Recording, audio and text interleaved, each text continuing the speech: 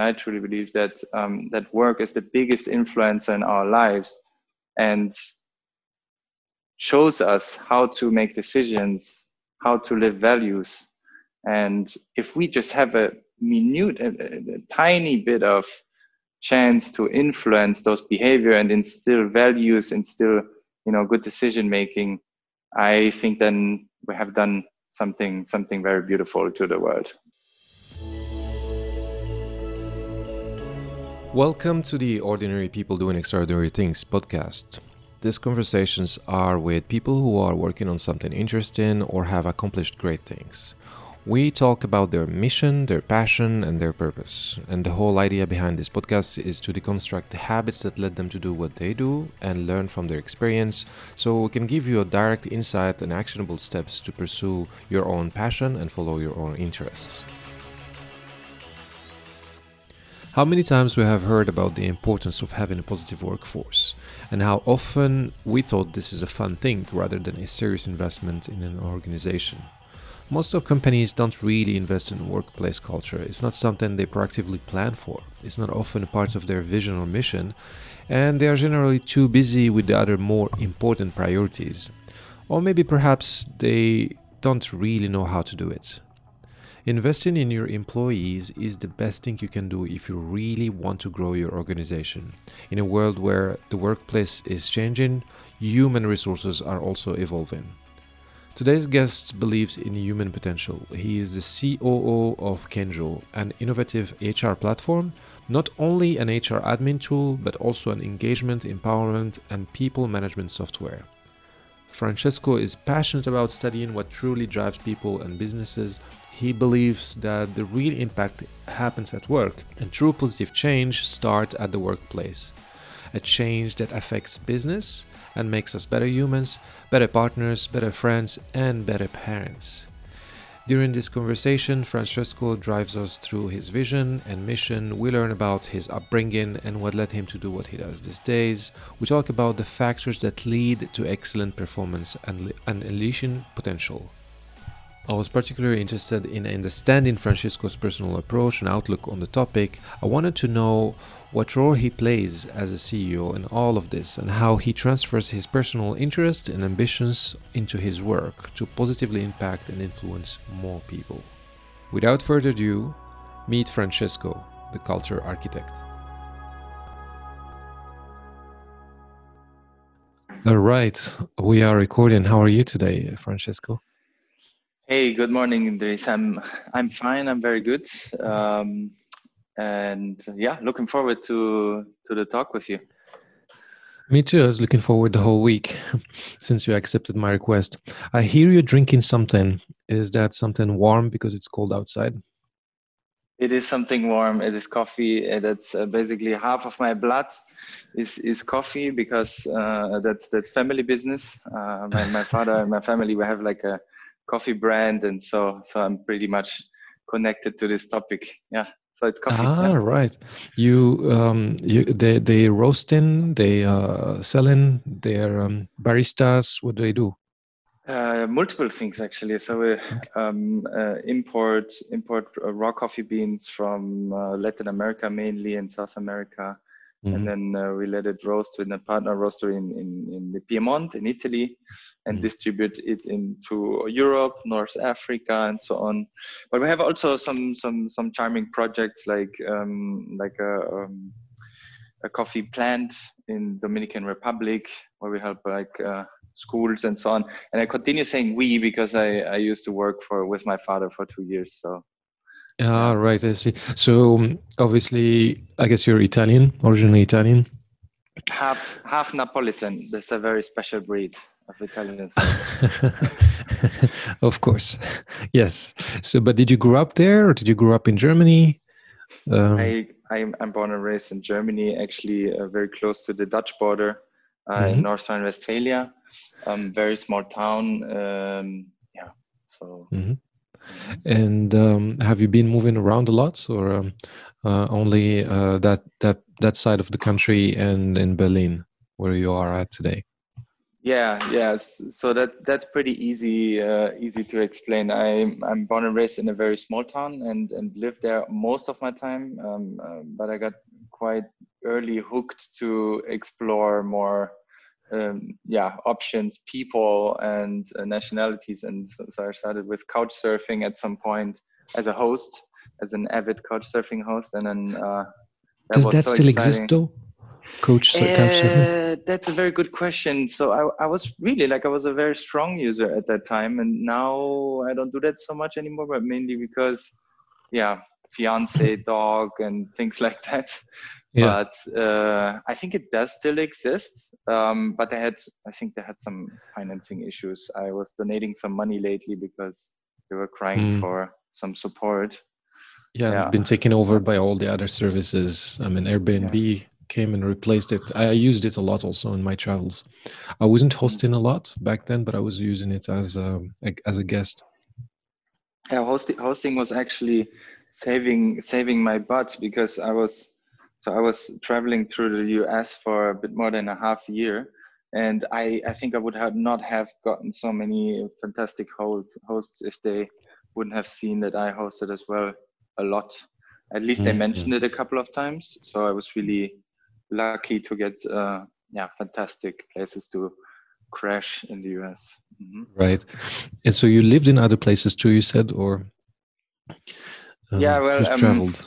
It was traveling, living, I would say. So when I travel, I try to stay try to live like a local. So I was going with them to their workplace. I was working myself a little bit, and cooking for them, and trying to adapt to the routines for my hosts. And so in Hollywood, for example, I lived for 1.5 months. But other than that, it was more traveling. Yeah. When thinking back about all these travels, was there something specific that you would recall as a big learning or an experience that marked you specifically? That tolerance and generosity can take you quite far.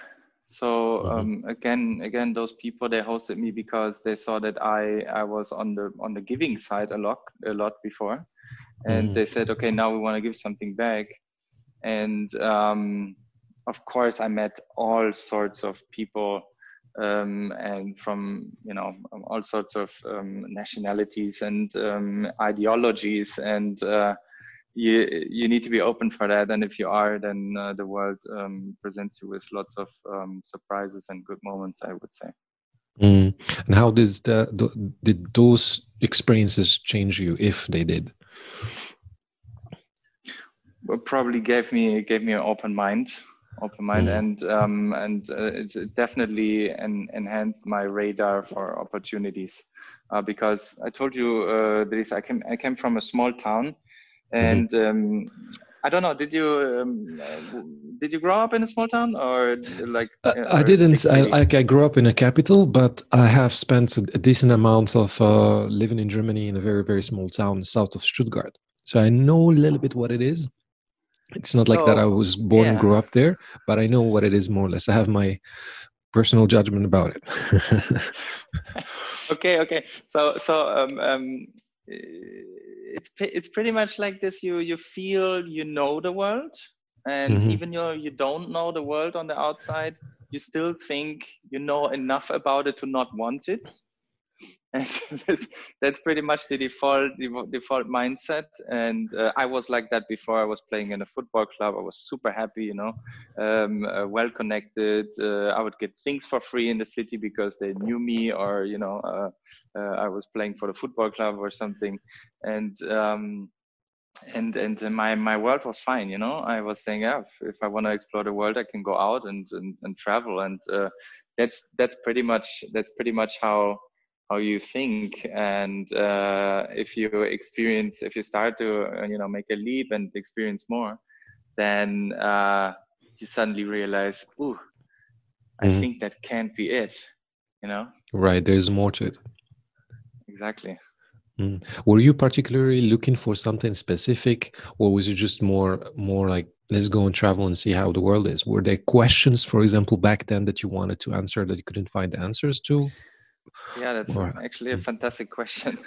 It was sort of an escape because I was working already for 7 years in companies and pretty hierarchical, patriarchic companies, and I was desperate, to be honest, because I found myself being frustrated about the way that we work together, and I said that can't be it, and I need to see more options, and I fled essentially, yeah, because I said this can't be it, we had this sentence already, and so I started exploring and found new ways of working in the US. So I was in the Valley, I was in San Francisco, Seattle, and stayed with people, spoke to people. I told you I went to work with them, and I saw that people were treating each other sometimes differently, and that they had a different setup, that they were giving more freedom, and I was like, wow, this is amazing. Why don't we do that in Germany too? Yeah, given different perspectives, yes. Yeah. I But it mean, not is. everything is perfect in the US. Don't get me wrong. Like, Sure. there are a bunch of things like vacation policies that I wouldn't agree to, but but definitely inspiration.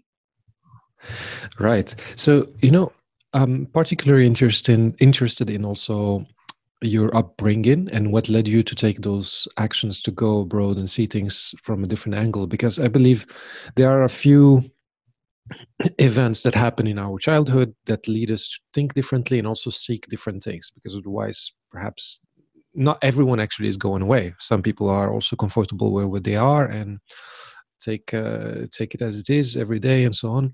But let's spin that and get back to it at some point in the conversation. But I would, if you don't mind, would like us to talk about how you actually introduce yourself these days, and about your work, about your contribution. A few things interested me in when I came across your LinkedIn profile. I'm going to be pointing at them little by little. But the introduction first, like, how do you introduce yourself to people when you meet new people in networking events, which are not so much happening these days, I guess, because of COVID? But how would you usually do that? Yeah, that's a good question. So how would I introduce myself? It would be probably that well, from every point of angle, it doesn't matter what it is, but I'm trying to make work more fun, right? More pleasurable, and essentially try to enable people and organizations to have a good time together. Yeah. So this idea that we will all die in 50 years is my companion, and that helps me that to be very strict about not compromising on being treating people well around me, because that's the thing that you will be judged, you will judge yourself at the end of all days, and so this is really my mission, essentially, to make work a non-toxic place. Right. So are you already contributing, doing that at Kenjo? Is that already part of your mission? You're the COO, right, at Kenjo? Mm-hmm. Do you usually introduce yourself as a COO of Kenjo, or how do you introduce yourself to people? Well, this title, I think titles are good if they explain who you are and what you're doing. Other than that, not really so much helpful. I don't use this title a lot because it doesn't explain a lot. It leaves things quite open.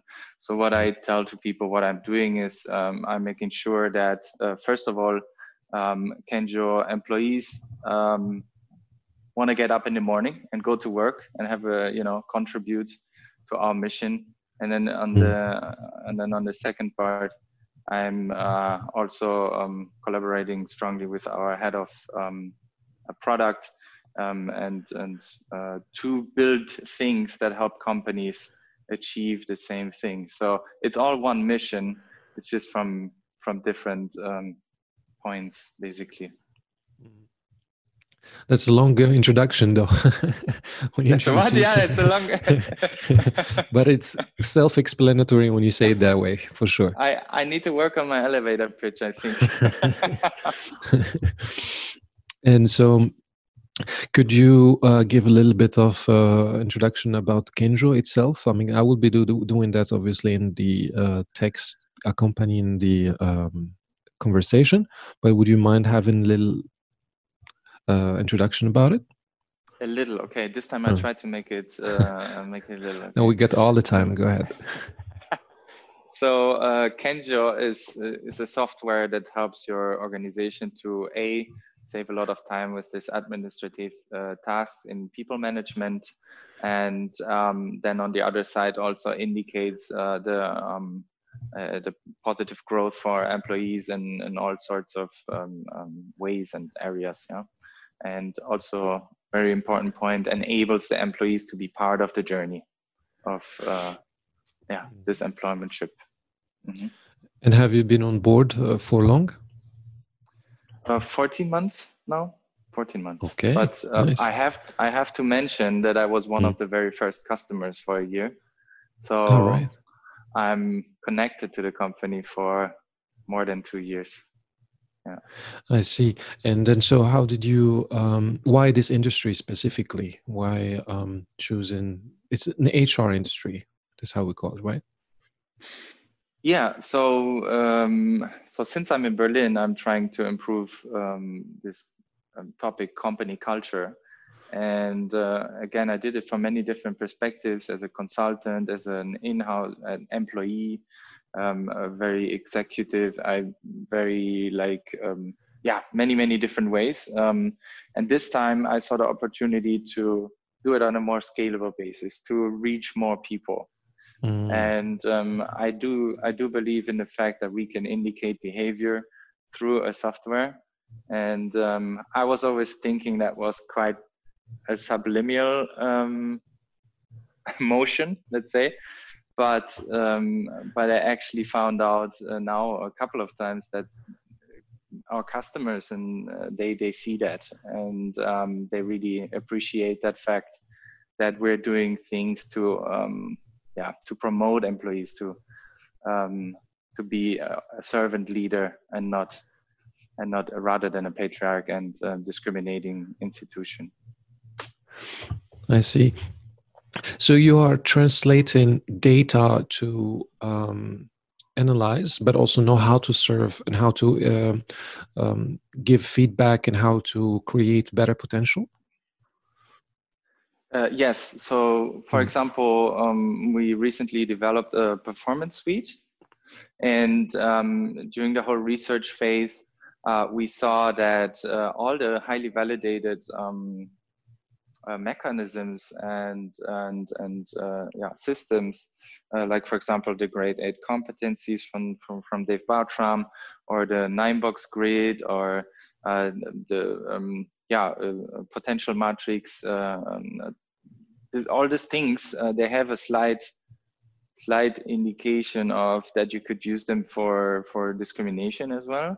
And we basically needed to reformulate all these things to a better purpose, and we did that, and this is something that we're doing, for example, and to help companies make pro-human decisions, essentially.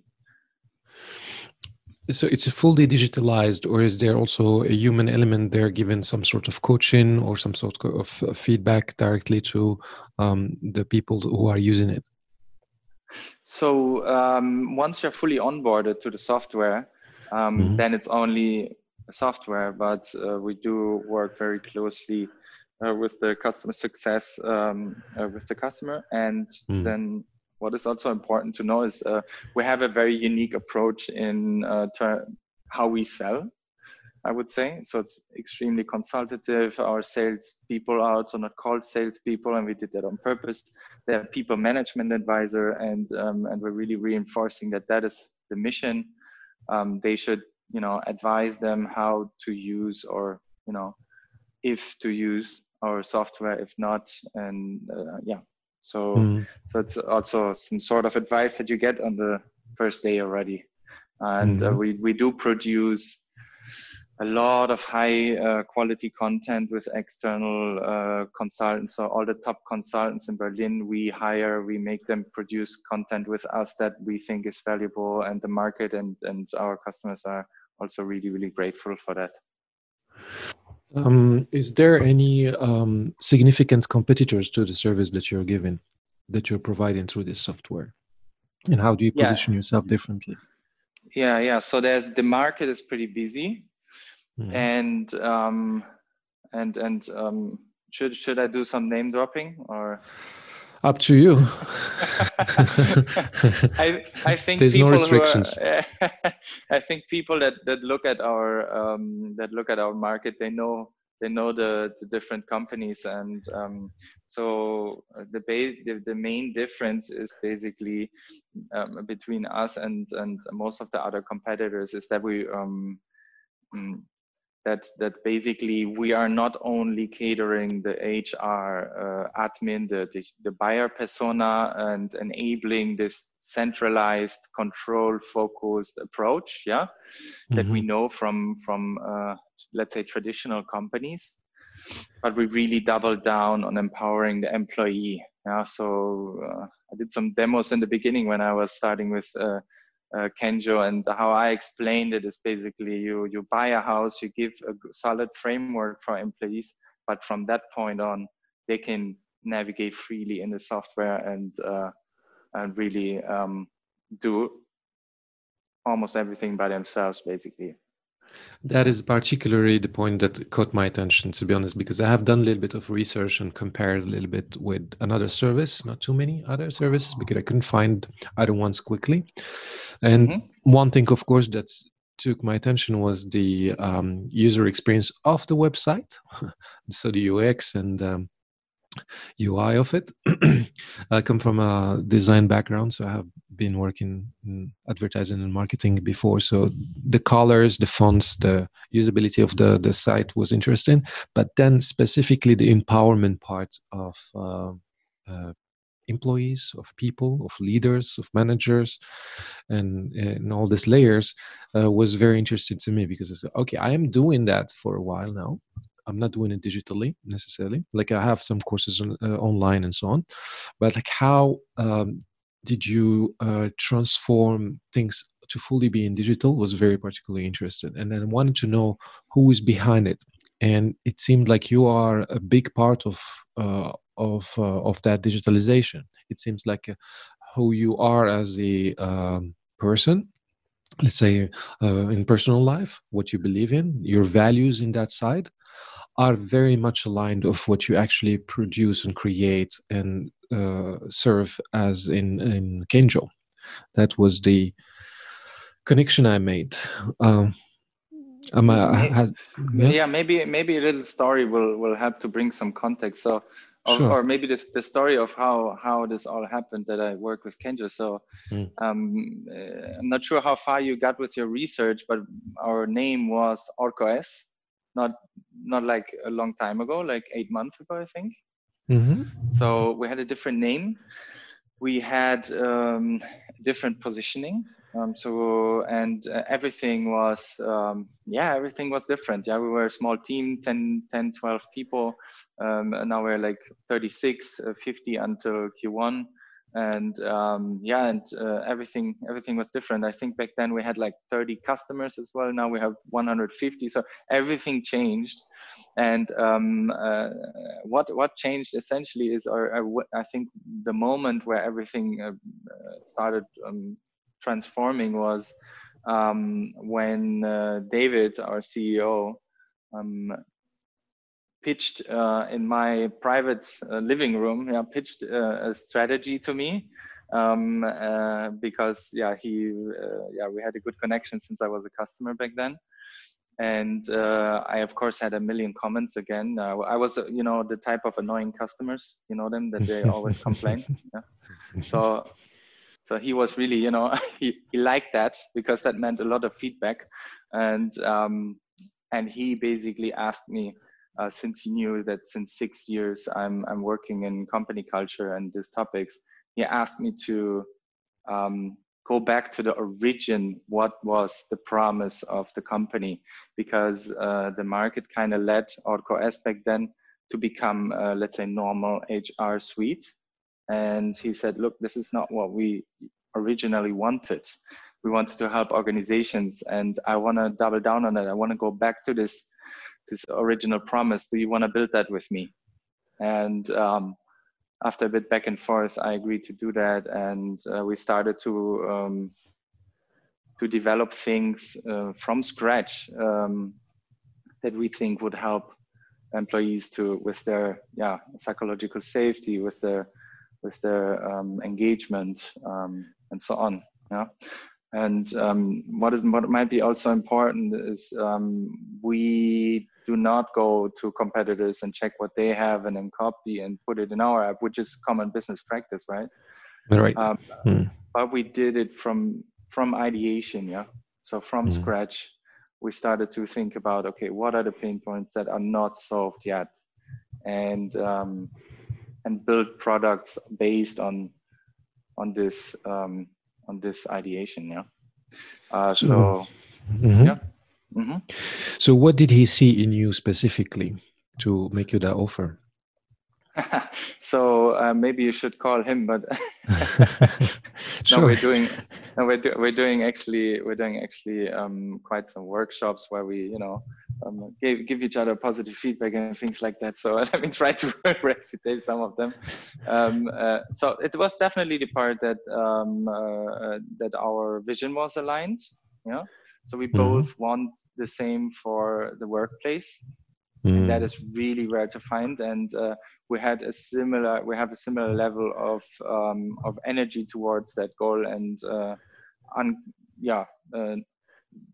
we take it as unnegotiable, basically. Yeah. So of course we, like everyone, we're trying to build a money printing machine. Otherwise, our investors wouldn't give us any money.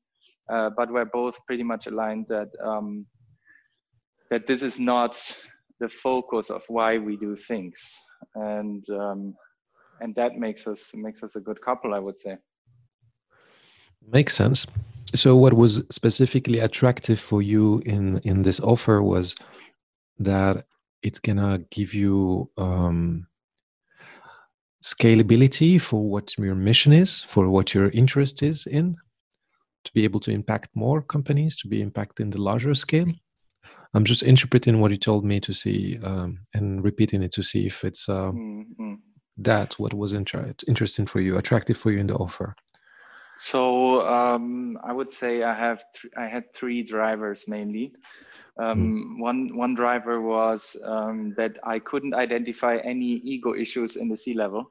That was amazing, and that's incredibly rare. So that was one thing that I was thinking, okay, this is actually really good, people that you want to work with. And then the second thing was I thought it was almost impossible to navigate this company into a competitive position in the market. So I thought, okay, this is a massive challenge, and I love huge challenges. And we needed to turn around essentially everything to become successful eventually, which I would say we're on a very successful path right now. But so challenge was the thing, then the collaboration with the guys. And then the third thing, of course, there is a chance to have influence on more than one person that sits in front of you, right? But thousands and thousands of employees, and indicate certain behaviors into companies. I thought that was really, really interesting and tempting. Okay, very good. So now I'm going to the harder questions then in this case. So why is it important to influence and make that change? What's important to you about it personally? So let's imagine life is sleeping, right? How many hours do you sleep per night? Somewhere between 7 and 8 hours. 7 and 8. Okay, so I'm horrible. I sleep like 8-9 hours even. So, and That's nice. And then you have, I can't help it. and then you have, the routines, breakfast, shower, this, that, right? And then you have this massive block that is called work every single day. So let's assume work is most of the times, the most time that you invest consciously in your life. And therefore probably the biggest influencer of how you do things, right? I mean, think about this classic scenario of this husband that comes back from work and is angry because the choleric boss shouted at this guy. He comes home and then starts beating the wife or shouting at her or whatnot, and the kid sees that, oh my god, why is Papi hitting my mom, and so on, and goes to the school next day and starts hitting other guys, because he learned that. And I know it sounds a little bit far-fetched, but for me, this doesn't feel so far-fetched, actually. And again, we truly believe that, and I truly believe that, that work is the biggest influencer in our lives and shows us how to make decisions, how to live values. And if we just have a tiny bit of chance to influence those behavior and instill values, instill, good decision making, I think then we have done something very beautiful to the world. That's why. That does make sense, and I don't find it very far-fetched at all. I actually think it's a very good approach to create impact through work, so you can impact and influence personal life, because it's the longest, most important parts of the day. We spend it at work. And then if you create impact in there, ultimately will influence your personal life, your relationships, and so on. It sounds a little bit counterintuitive. People would say, okay, well, you need to first work on your personal life so you can go to your work and bring the best out of yourself in it. I've often thought like that too, but it does make sense. Just imagine you have the best value set, yeah, and then you come into a hostile environment. That you can't do anything.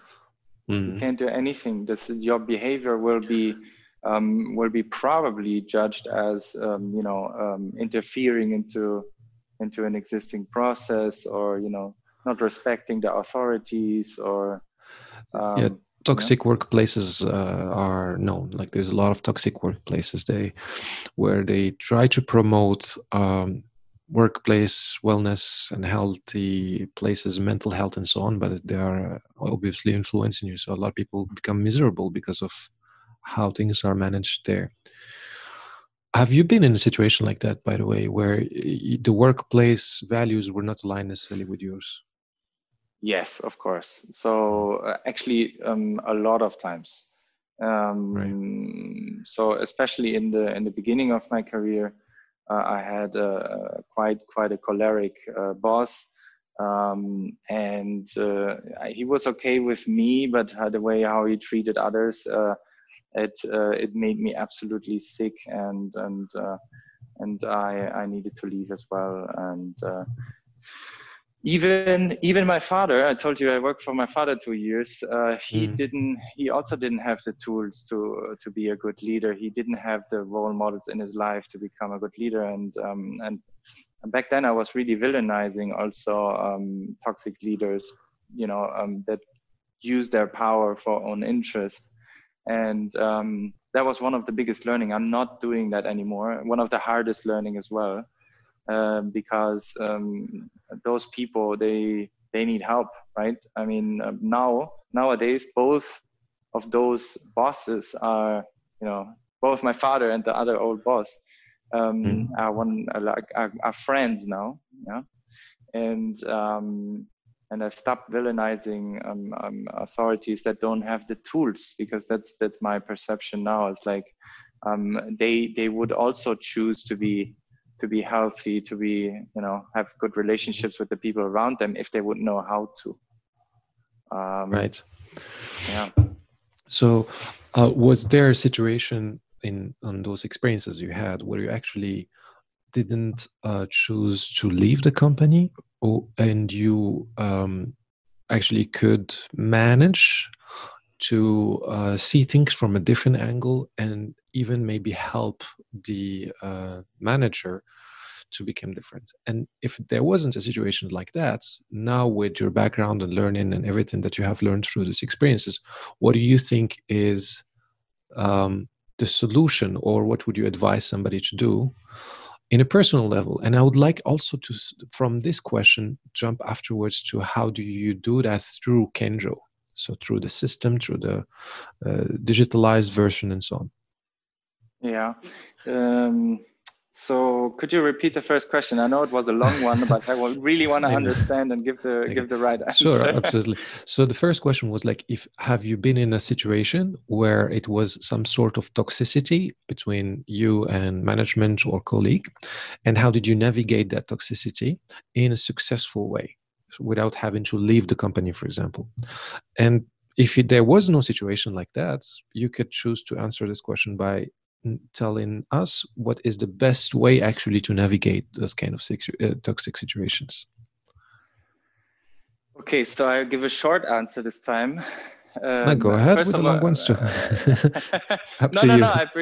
In this case, I prefer to give a short answer because, so first of all, it is always very difficult if you identify, like, let's say, a toxic trait in a C-level. This is really difficult, first of all, to approach, and second of all, to change, because everything lies in the person. The person needs to be motivated and have the energy level to actually do something about it. Yeah, and you need to be in sort of an island situation. Yeah, if the person thinks you have any personal interest in his evolution or her evolution, then this is also going to be problematic. So it's a tricky situation anyhow. Yeah, if you see let's say a decision maker having toxic traits, and but one thing that really worked, so that everyone who's listening can take that definitely away, is use the drama triangle. Yeah, this is something that really helped. That's what I mean by short answer. This is one of the things that definitely helps. Are you familiar with it, please? The drama triangle. No, yeah, please look it up. Everyone should look it up. It's really, really amazing. It's two triangles, one on the top and then reversed on the bottom, and it explains how people are dissolving, like are in. Wait, let me find the right words. Are basically collaborating. Yeah, let's say there's a toxic part, which is on the bottom, and then there's a healthy part, how to dissolve, issues and things together. And there are always three roles. And in the toxic part, there is the I don't want to say the wrong names. Please look it up afterwards. I probably say sure. The I'll wrong put it names, in the show notes for sure. Yeah. So there's one that basically prosecutes. Could be like a customer that blackmails you, and you are the customer success employee. Yeah. Like, if you don't do that, then I will, cancel a contract or something like that. And in this toxic connection, the customer success member would be the victim, of the situation, and feel as a victim, powerless, doesn't know what to do, runs to the supervisor, and the supervisor says, you know what, I'm gonna take the call. And then the supervisor, guess what role the supervisor is, please? He gets to the call and says, I'm gonna take care of it. Who would do that? Okay, so he's doing this authority role here. Mm-hmm. So you call it rescuer or hero. Yeah. Mm-hmm. Mm-hmm. So he's the hero. Yeah. He comes and rescues the victim, right? Mm-hmm. And punishes the bad guys, the prosecutors, right? And says, you don't do that to my employee. And if you listen to that story, it actually sounds like, hey, this is a nice guy, right? Helping helping the customer success employee. And if you ask the customer success employee, she will also say, oh yeah, that was so nice of you helping me, right? But this was actually a pretty toxic scenario, because what happened is that the hero took away all the coping possibilities and mechanisms from the victim, and the victim will be always reliant on a hero for jumping in, and everyone is basically incentivizing this behavior. And that was pretty interesting. I did that in some coaching sessions. It was pretty interesting, and we use that a lot because it's very easy to fall in this in this behavior circle, let's say. And on the positive part, let's say on the non-toxic part, it should be actually that the victim becomes the creator, of the solution. Of the solution, exactly. And what would the hero be? The coach, supportive consultant, coach, right? Exactly. Yeah. So hey, come to me for advice. I will tell you, this is how you could do it. Those are the different things, And then basically, exactly like you said, she becomes the creator, the customer success member, and then on the and then we don't villainize anymore the prosecutor or the bad person. It becomes a challenger, right? So yeah, makes sense. And that's one of the tools that really help to get from a toxic behavioral construct to a non-toxic one. And there are many ones. Most of them come out of coaching. And this is one that I wanted to share because we actually use it on a monthly basis, I would say. Yeah. Use it internally, you mean at the company, at Kenjo?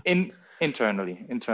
Yeah. But I'm wondering if these tools are used also and offered to the customers who are using Kenjo.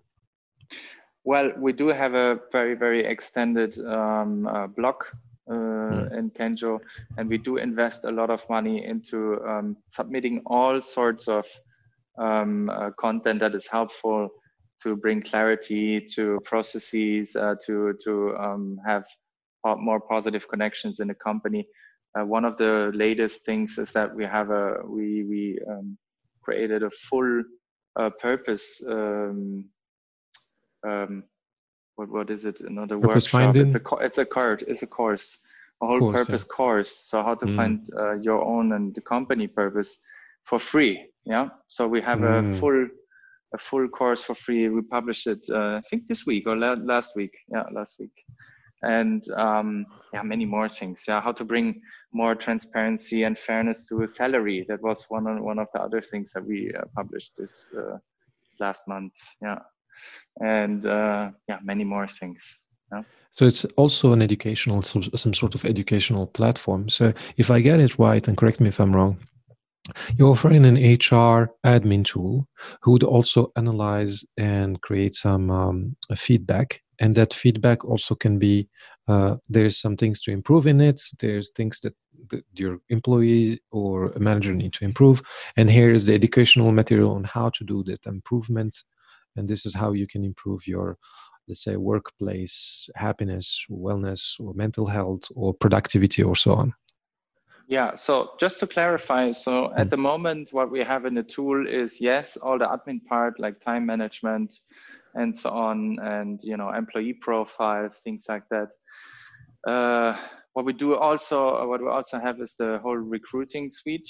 And then as a third part, we have the culture suite, let's say. So we have a full engagement survey, automized engagement survey. That is usually a lot of pain for HR departments to set up with Kenjo. And I'm not joking, it's 3 clicks, and then you start this engagement survey, which will give you like really, really good information about how's your company doing. And it's for free. It's inside of the admin part. And then we have things like shout outs. So, the you're probably familiar with all the studies around positive influence, and we saw that this is one thing that really can enhance the positive feedback in a company. We developed that. It's on our very first site. So if you enter the app, you see immediately, oh, look, this person was super helpful there and there, and gets a shout out. You can add like smileys and everything. It's pretty nice. So it says also like this social media aspect, and and much more. So we have meetings, for example, with templates that we supply to the customer with what we think are the best one-on-one templates on a daily, weekly, monthly basis. And this is, this is all in a basic product. It's all for free because we really believe that that can help the companies succeed. Very nice. Yeah. If you don't mind, can we go back then to the solutions that you offered? Like, so you mentioned a few solutions for people who are in situations with toxic management or toxic employees and vice versa. What do you think is the key skill or core skill that one needs to develop to be able to overcome those toxic situations? You offered first solution, but is there a key skill? Like, for example, here I'm thinking communication skill, like being able to communicate how you feel and without being angry about how you feel about the situation with the manager, or is it something else, a different other type of skill? Emotional intelligence, self-awareness, social skills. Wow, what is the key to be a good person? Essentially, you're asking. That's some philosophic book that we could write about it. No, let me think about it in another way, okay? Because that's more tangible for companies, and I hope you don't mind if I answer Absolutely it in a different way. So after like many talks and workshops and a million things, right? What we identified, what helps most for companies to have a, let's say, good culture is putting a lot of energy into aligning expectations. That's pretty much it. That's the number one thing. It sounds boring, but that's pretty much the number one thing what you need to do to make sure that there are no surprises, because that's when frustration appears. So let's imagine, and again, no name dropping. You you work in a very fast-paced company that says move fast, break things, and you come here, you make a career. Okay, you have a little burnout afterwards, aka depression, but you have a shitload of money on your bank account. You probably have some, the doors are open in other companies because they know you went through hell, and that's what we deliver. Imagine a company approaches you like that, super authentically and openly, and you come to these, like, imagine you enter this company because you say, well, you know what, for half a year I can do that. You enter the company and everything is exactly how it was described. It is disruptive. You break things. People won't give you any attention or support. You need to fight or leave. Everything like it was described in the beginning. Would you be angry or disappointed? Obviously about it? Not. No, that's the expectations you had. You prepared for it. That's the point. So I think that's one of the biggest misconceptions around this whole culture topic. There is no perfect culture. There's just a very good aligning on expectations or a bad one. Now we could discuss about what's best for the human being. Different story. Okay, different story. Probably something supportive, right? But that's not. I think that's not something that we need to discuss right now. So the point is aligning on expectation. That's the number one thing, and be authentic. Don't try to bullshit candidates or employees, and that's the whole magic. Yeah. Say it as it is. Yes. Yeah.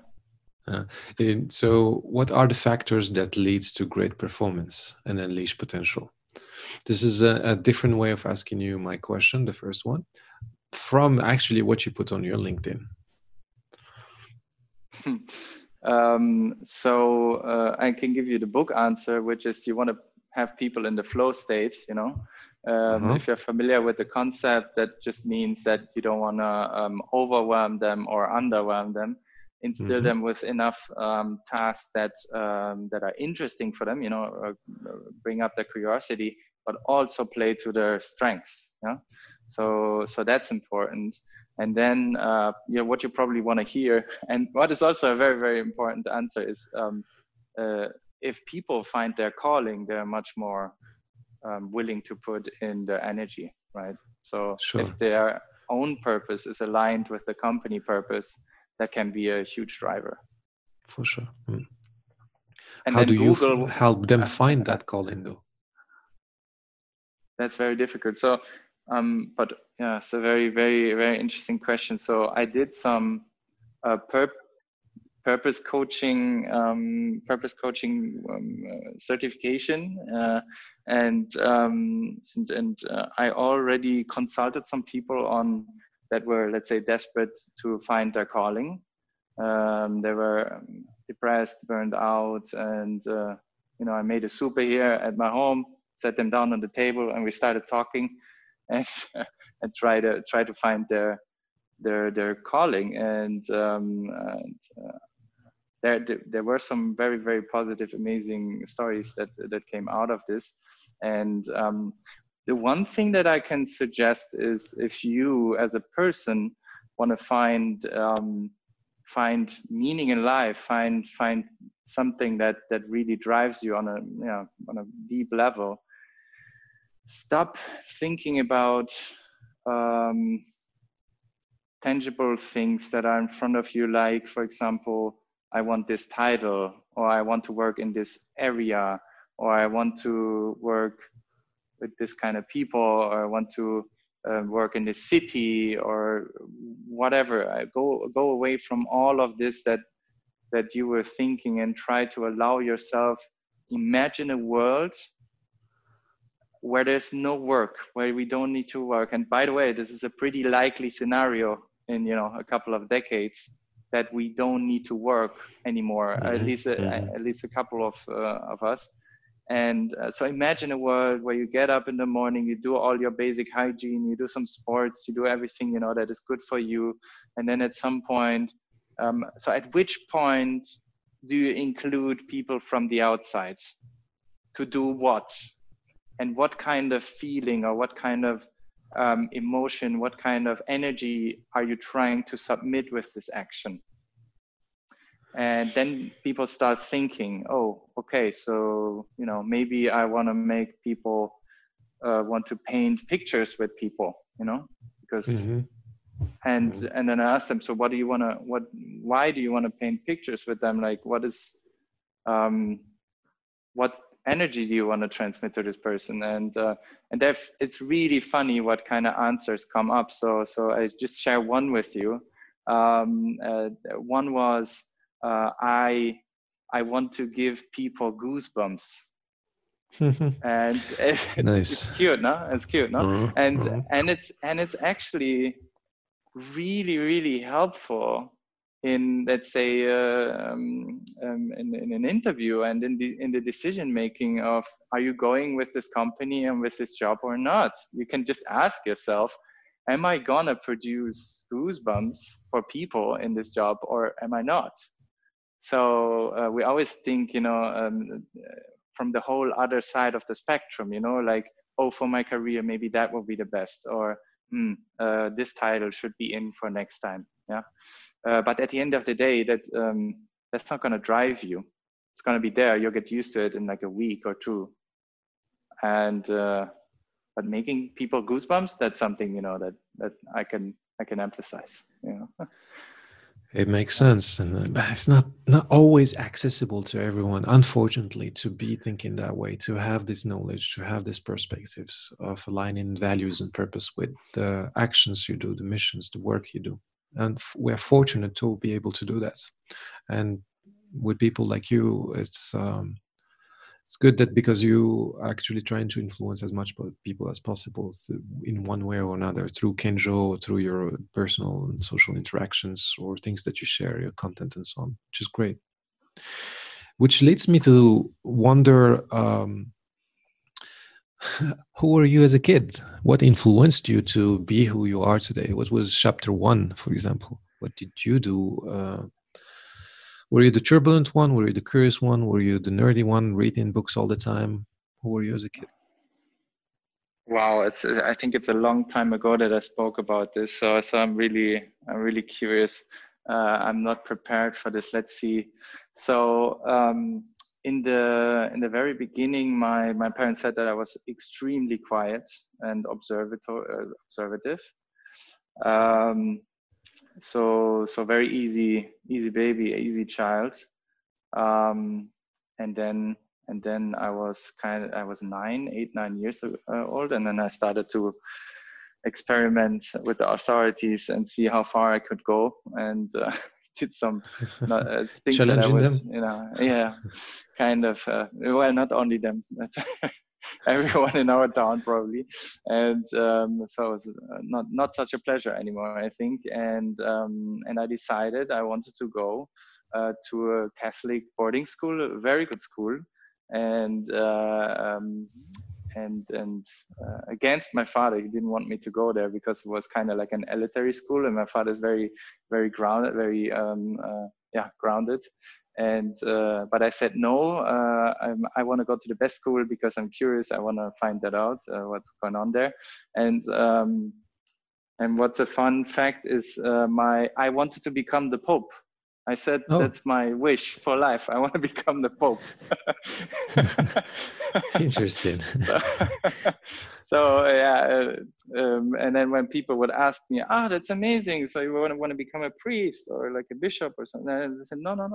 I want to become the Pope, That's pretty cool what the guy does there, Well, influencing people at the same time. It's like the same thing. You're influencing people now somehow. You can influence people as a Pope. Yeah, sure. Yeah. So same direction, pretty much. Until, of course, the hormones kicked in, and I heard about the problem that the problem. Yeah. And, abstinence. Yeah. And I also didn't sustain in the school. I spent 7 years there, and my curiosity, and I was very rebellious, especially against authorities.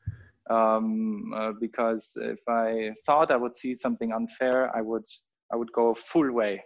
I would go to the principal. I would go to court. I wouldn't mind. If I think this was something was unfair, I couldn't stop speaking. I couldn't shut up, basically.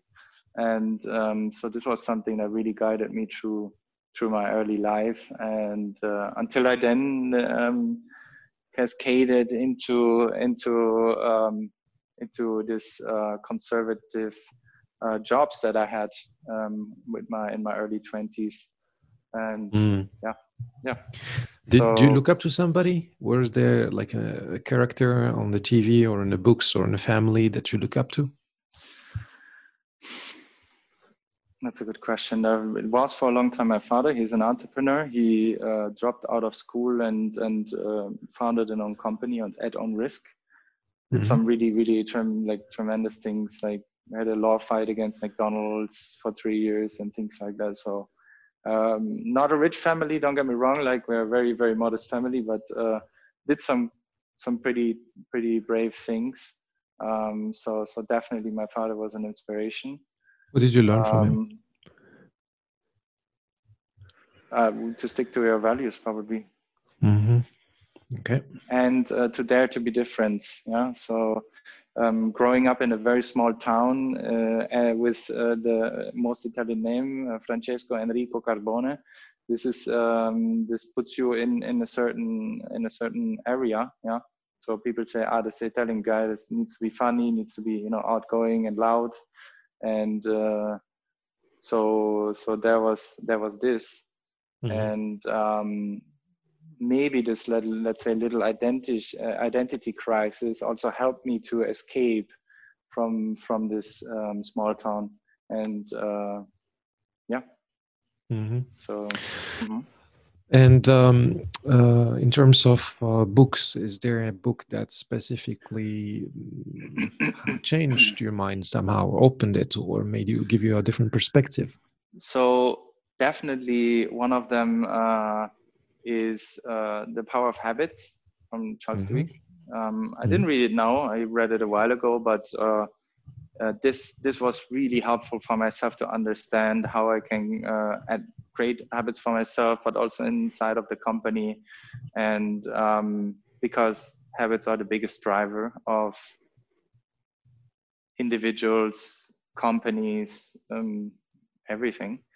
Are you habit driven, by the way? Like, were you always a habit driven, or did you have to learn how to become more structured and having processes and routines somehow, both in your life and in a professional one? That's the point. I was never really habit driven, and if I developed habits, they were usually toxic ones. So then there was the moment where I said, okay, wait, what's going on here? Let me help out here. Yeah. So I was smoking for 10 years, for example, in my early 20s, and so things like that. So the power of habit helped. Yeah, and I think I'm now in a state that that I can have not control, but that I have very strong influence on what my habits are, and that's a pretty good feeling.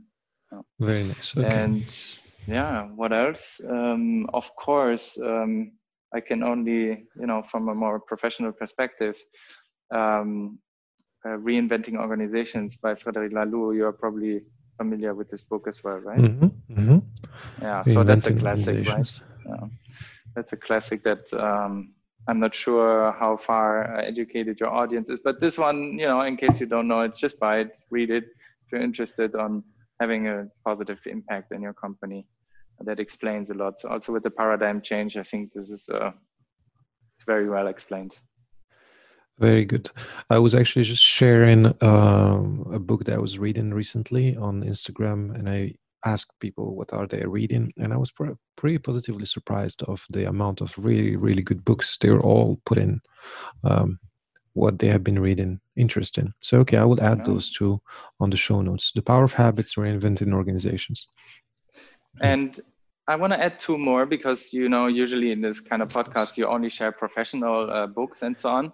And I want to, and sometimes if you're only going through all this professional literature, you can get a little bit tired of reading. So my hack was always putting one funny, one easy book in the middle, and then continuing to read the other ones. So the Psychopath Test from Jon Ronson. That's an interesting Psychopath Past. Book. Test. Yeah, the Psychopath Test from Jon Ronson. That's a funny book. It explains a bit how psychopaths work, and it's just an interesting read. So you can read it in like a weekend. Apparently, there is an overlap between psychopaths and leaders. Yeah, that helps you. Yeah, maybe that helps you also to, have some more empathy with your supreme leader, Yeah. Yeah. And the second one, I'm a big fan of Norm Macdonald. Not sure if you're familiar with him. He is the Saturday Night Live host. Pretty funny guy. Very underrated, I think. And he wrote a book based on a true story. It's basically taking some pieces of his life, and pretty funny. So some funny reads for in between. That's fun. That's good. Gives different perspective always. Right. Okay. Did we miss something? Not really, I think, but can we talk a little bit, just a few more minutes, about what's next, what's coming up? Personal and professional life? Mm-hmm. I start with professional. Sure. So I believe that in this whole spectrum of HR software, we are maybe at 15%, 10% of potential. And I'm talking about the whole market. There's a massive potential. And I think I could write a roadmap for 10 years in advance now, because there's so much to do. What I can share with you is that while we drafted the strategy for Kenjo now, it's going to roll out next year, and it's going to be really exciting stuff, of course. I cannot share in detail, but we will produce a lot of mobile stuff, a lot of stuff for employees, and very, very exciting times with the team. That's professionally. Sounds very exciting. Yeah, and personally, I'm getting married in 3 weeks, and but very small, of course, hence the situation. But there will follow a big party in Italy in July, wedding party, a wedding. Excellent. A wedding. Congratulations in advance. Will you be in honeymoon somewhere before that? No, after. So my fiance is from Brazil, so we found a nice spot in Brazil where we can do our honeymoon. And so would that happen during COVID period or post-COVID, like when things get more relaxed, perhaps in the next 6 months or? Well, I didn't get a date for post-COVID. No one informed me yet, but yeah, there's just a vaccine that gives hopes. Yeah, that's true. That's true. Indeed. No, so the wedding is in July, and then the wedding travel. What's the name again? Sorry. Honeymoon. The honeymoon, of course. The honeymoon at the end of next year. Very nice, very nice. Well, congratulations in advance. There will be a lot of festivities, a lot of things to celebrate. Christmas, wedding, and New Year's, even everything for you. Very nice. Yeah. How about you, Dries? What's coming up? Well, I'm in a very exciting project that I'm working on with Social Bee. I don't know if you heard about the company. Mm-hmm. It's a non-profit social organization. So we're working on exciting projects to onboard 25 refugees, to onboard them, educate them, and train them so they can be workplace ready. Have a great team, and it's very much aligned with my purpose, mission, and vision of the things that I have been growing for the past 5, close to 6 years. Very exciting. That's from a professional level. From a personal level, I'm looking forward to Christmas and New Year's in Europe back, because this is the first winter in almost 6 years. So all the cozy things about Christmas and the glühwein and all that, I haven't been experiencing it for long. I used to live in Bali, Indonesia until March for 5 years. And before that, I was in Sweden and Stockholm, where I actually had proper Christmases. But so I'm looking forward to all the small festivities that can be around that. That's the two sides, professional and personal. That sounds like beautiful, like very, very, very good invested time. Very, very nice, amazing. Yeah, exciting. Yeah. Also, hey, Dries, do you think next year we will experience everything twice as intense? I don't think really, because now, like the thing you said about expectations in the beginning, aligning expectations. Now we know that there are some, we expect a few things. It's not like 2020. Everyone, when we were celebrating the New Year's of 2020, we didn't expect it at all to be the way it is right now. Maybe some of us would have heard already about Corona happening in China, but we didn't expect to be this 360 massive changes for everyone.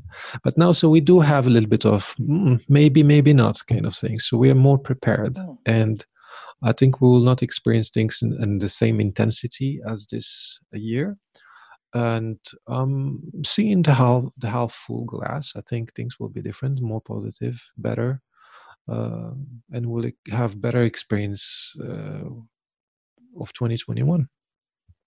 That's what I actually meant, like the positive experience, coming back to like your first festival or something like that. It's like I think it's gonna, give you an extra push, like, oh my God, we're alive again, the world opens up again. Like I had this situation when I was watching a movie the last days, and I saw people on the street like without a mask, and my brain was triggering the idea of, hey, why are you not wearing a mask? And until I eventually realized it was only a movie, right? So but yeah, I think we're it's gonna be really, really special when everything comes back. Slowly gets back to normal. Yeah. Looking forward to that. Yeah. All right, Francesco. Then, so there was a pleasure conversing with you. I hope this will not be the last one, and that we can tap into other topics. It feels like there are a lot of topics that we can dig in and dive in. Thank you so much for giving me this platform, and it was fantastic to get to know you as a person. And next time when we talk, I hope I will have more room to ask you questions. My pleasure, no problem. Thank you very much. Take care, dude. That's it for today's conversation. Thank you for listening. I hope you enjoyed the key insights that we shared on this podcast interview. Don't forget to hit the subscribe button if you didn't subscribe yet, and head to my website, thebodyandmindcoach.com/blog, to find exclusive articles about various personal and professional development topics. And finally, if you are an athlete or a business professional who's looking for help to advance your career and navigate through whatever challenges that you may be facing to win your game, or if you are a corporate organization who would like to offer their team a workplace well-being workshop, or if you are a sports team who's looking at unlocking their full potential, go to my website, thebodyandmindcoach.com, scroll to the bottom and hit the contact button and reach out. Thank you and enjoy your day.